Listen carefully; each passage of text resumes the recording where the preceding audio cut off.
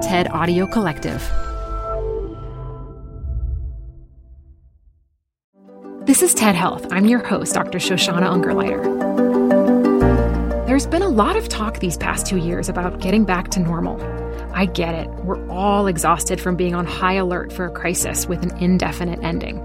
In her talk from TED Women 2021, infectious disease epidemiologist Jennifer Nuzzo explains why going back to the way things were circa 2019 would actually do more harm than good. Taking us back to 1904, she describes how a lit cigarette, left unattended, started the Great Baltimore Fire, sparking a cultural shift in fire safety, and explains why pandemics demand the same sort of reaction. She shares 3 important measures we can take today that will build trust and make us better equipped to respond when, not if, the next pandemic strikes. Hi, I'm Ben. I suffer from a condition called writer's block. It strikes when I'm at work. That's why I choose Canva Magic Write. It works fast, generating texts in seconds, thanks to AI. Common side effects include increased productivity, compliments from coworkers, feelings of satisfaction. Now I can say bye-bye to writer's block. Ask your boss if Canva Magic Write is right for you at canva.com, designed for work. Canva. This show is brought to you by Schwab. With Schwab investing themes, it's easy to invest in ideas you believe in, like active lifestyle, healthy eating, wearable tech, and more. Choose from over 40 themes. Buy as is or customize the stocks in a theme to fit your goals. Learn more at schwab.com/thematic investing. Support for this podcast comes from The Wonderful Company. If that name doesn't sound familiar to you, you probably know the pistachios that come from this company. Wonderful Pistachios is one of the highest protein nuts. Get snacking and get cracking with a snack that packs a protein punch. I love the various wonderful pistachio flavors. So in addition to the original flavor, I'm particularly fond of the salt and vinegar, and I keep little packets of them in my car so that I can eat and get some protein on the run. Visit wonderfulpistachios.com to learn more. Add a little curiosity into your routine with TED Talks Daily, the podcast that brings you a new TED Talk every weekday. In less than 15 minutes a day, you'll go beyond the headlines and learn about the big ideas shaping your future.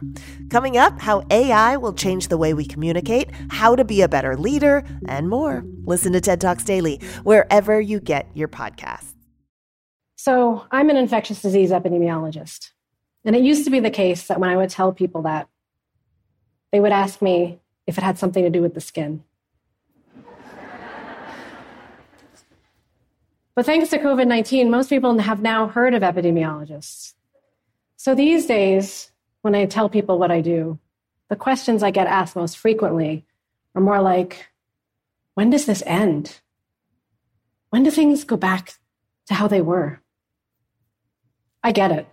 I am very eager to stop worrying about COVID-19.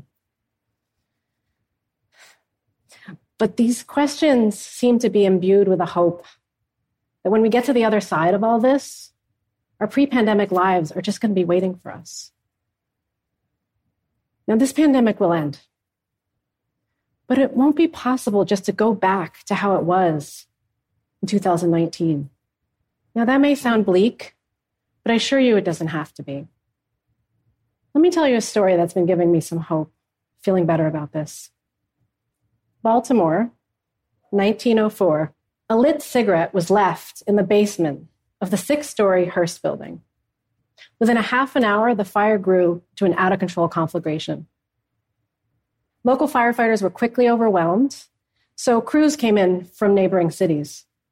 But when they arrived, they couldn't hook up their hoses because in 1904, there were over 600 variations of hose couplings on hydrants in the United States. The fire destroyed more than 1,500 buildings and 2,500 businesses. And when it was finally extinguished, the burnt district, as it was called, spanned more than 80 blocks. Fortunately, just a few people died. But that was probably a function of luck due to the fact that the fire broke out in a business district that was uninhabited on the weekends. The story of the Great Baltimore Fire of 1904 is important for a few reasons. To this day, it is one of the largest urban conflagrations in U.S. history. And in today's money, the toll of this one event is upwards of $3 billion. But the Great Fire is remarkable not just for its tolls, but for what happened afterwards. Witnessing the devastation that was caused by a single unattended cigarette prompted massive change in how Baltimore and the rest of the country protect itself against urban fires. We saw changes in three major areas. First, we began using data to make buildings safer and to improve the way we respond to fires. Governments passed ordinances that became the basis of the first building codes, standards that inform the design and construction of buildings to make them more resistant to fire and to protect people that occupy them. We installed fire alarms so that we could detect and pinpoint fires in buildings as soon as they occur and alert people of the need to evacuate. And we created national standards for firefighting equipment so that crews coming out of state could hook up their hoses. The second area of change is that we created a culture of fire safety. We regularly test fire alarms and fire hydrants, and we educate people about the risk of fires, how to prevent them, and what to do when one occurs. Do you remember Stop, Drop, and Roll and fire drills in schools? These exercises prime us to act when the alarms go off. Even if there's no noticeable sign of fire, we know we're supposed to get out of the building until someone tells us it's safe to go back.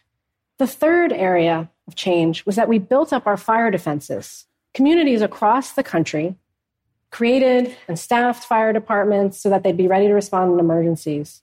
And because we don't know when the next fire is going to occur, we operate our fire defenses 24 hours a day, every day. And we don't get rid of our fire defenses just because we haven't had a fire for a couple of years. Data, drills, and defense. The collective impact of changes implemented in the U.S. since 1904 has meant that we no longer have the same number of great urban fires that were so frequent in the 19th and early 20th centuries. Now, I first came to Baltimore 17 years ago, actually when the city was gearing up to commemorate the 100th anniversary of the Great Fire. I came to study infectious disease outbreaks. And even then, well before COVID-19, it was abundantly clear that the risk of our experiencing a dangerous pandemic was high and increasing.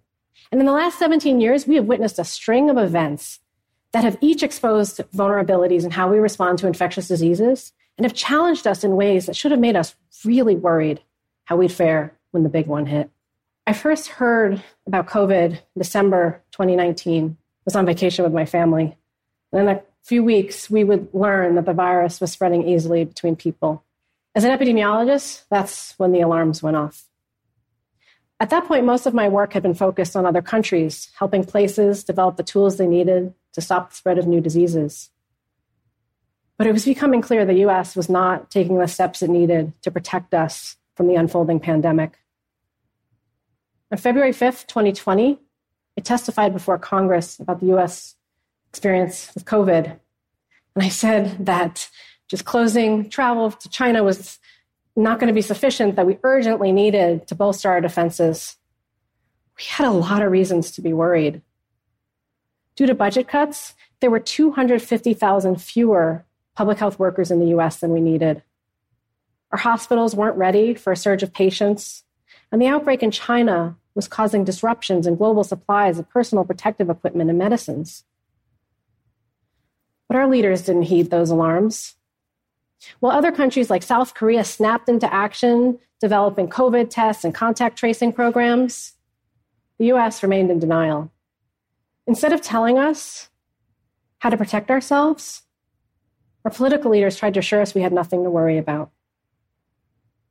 Over the last year, I've worked with the Johns Hopkins Coronavirus Resource Center, analyzing key COVID data and gathering information from governments around the world.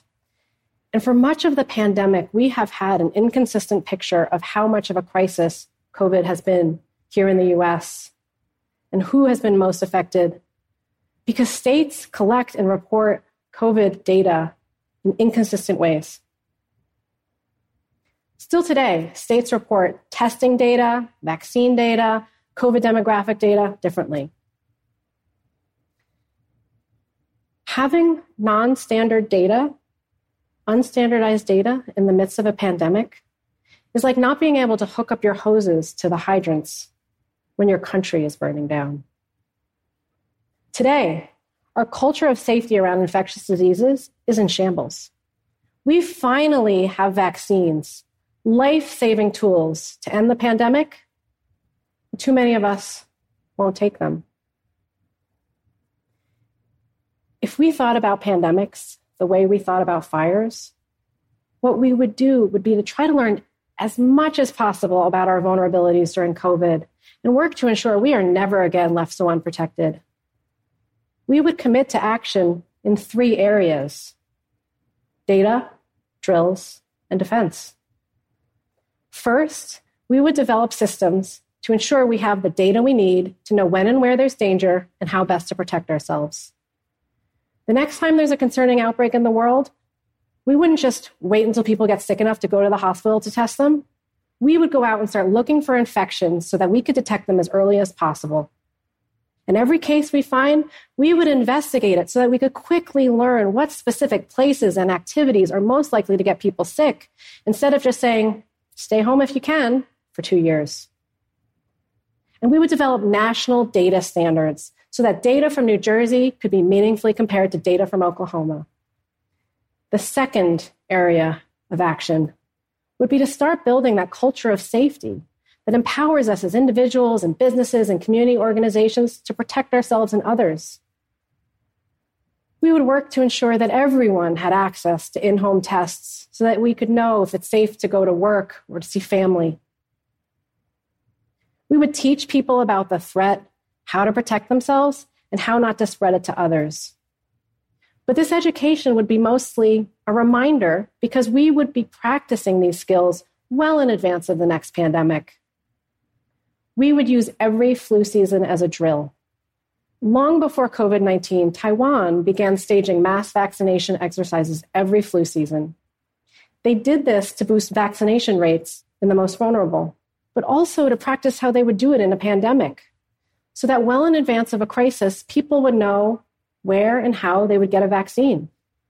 Now, at a time when the country is incredibly divided, I know it may seem impossible that we could build this culture of safety around infectious diseases that we need.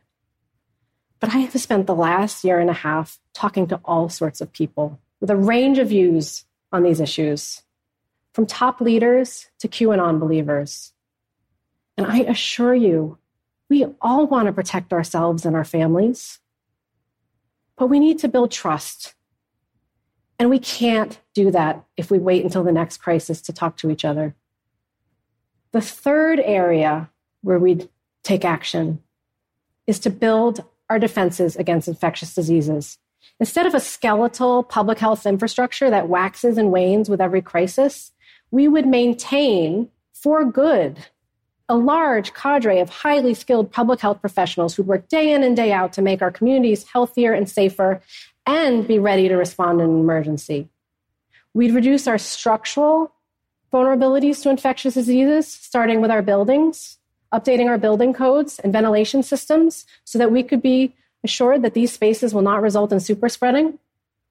And we would implement economic defenses, policies that provide financial and social support to people who need to stay home because they're sick or a loved one is sick or they need to quarantine, so they don't have to choose between following public health guidance and earning a paycheck. Data, drills, and defense. If we acted in these 3 ways, we'd have a much better shot of keeping the next pandemic threat to a manageable outbreak instead of a blazing inferno that engulfs entire cities and countries. When people ask me when the pandemic is going to end, I don't think they're also wondering when the next one is going to occur. They are understandably focused on getting past this threat. They want to know, for how much longer do we have to hold our breath until the flames of the pandemic die down? But conflagrations don't end just because one was put out. The frequency and severity of fires changes when changes are made. The same is true for pandemics. So when people ask me, when are things going to go back to how they were? I have to say, hopefully never.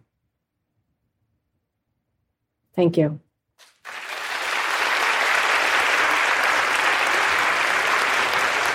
Thank you. Thank you so much. Thank you. So you talked about trust in that, and we've seen that the vaccine rate, when it's available, is really shockingly low, and much of that is really related to trust in the systems, trust in society. What are ways that you think that we can do a better job as a society to convince people that vaccines are safe and people should take them? I think, first of all, don't give up on people. I have seen people change. And you have to come at your conversations with people from a place of empathy. Try to understand why, right? We don't do enough of that, trying to understand why people feel that way and engage with them, hear them. I have found that just simply giving space to people to allow them to talk about their anxieties and their concerns and having the conversation takes it from a culture war to just a conversation between human beings. And we've lost that ability. And part of the pandemic has taken that ability from us because we've had few opportunities. But we really do have to talk to each other and have the hard conversations and just recognize that we're all walking through this world trying to get the same things, trying to do the same things.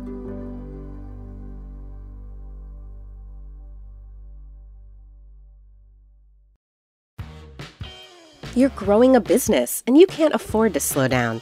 If anything, you could probably use a few more hours in the day. That's why the most successful growing businesses are working together in Slack. Slack is where work happens, with all your people, data, and information in one AI-powered place. Start a call instantly in huddles and ditch cumbersome calendar invites. Or build an automation with Workflow Builder to take routine tasks off your plate, no coding required.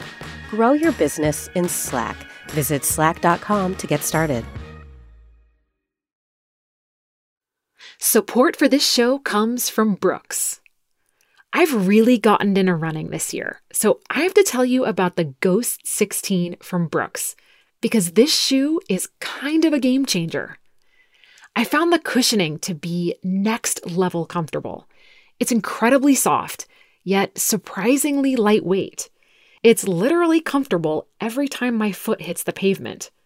The Ghost 16 from Brooks isn't just a shoe for me. It's a daily boost for my runs. Visit brooksrunning.com to learn more.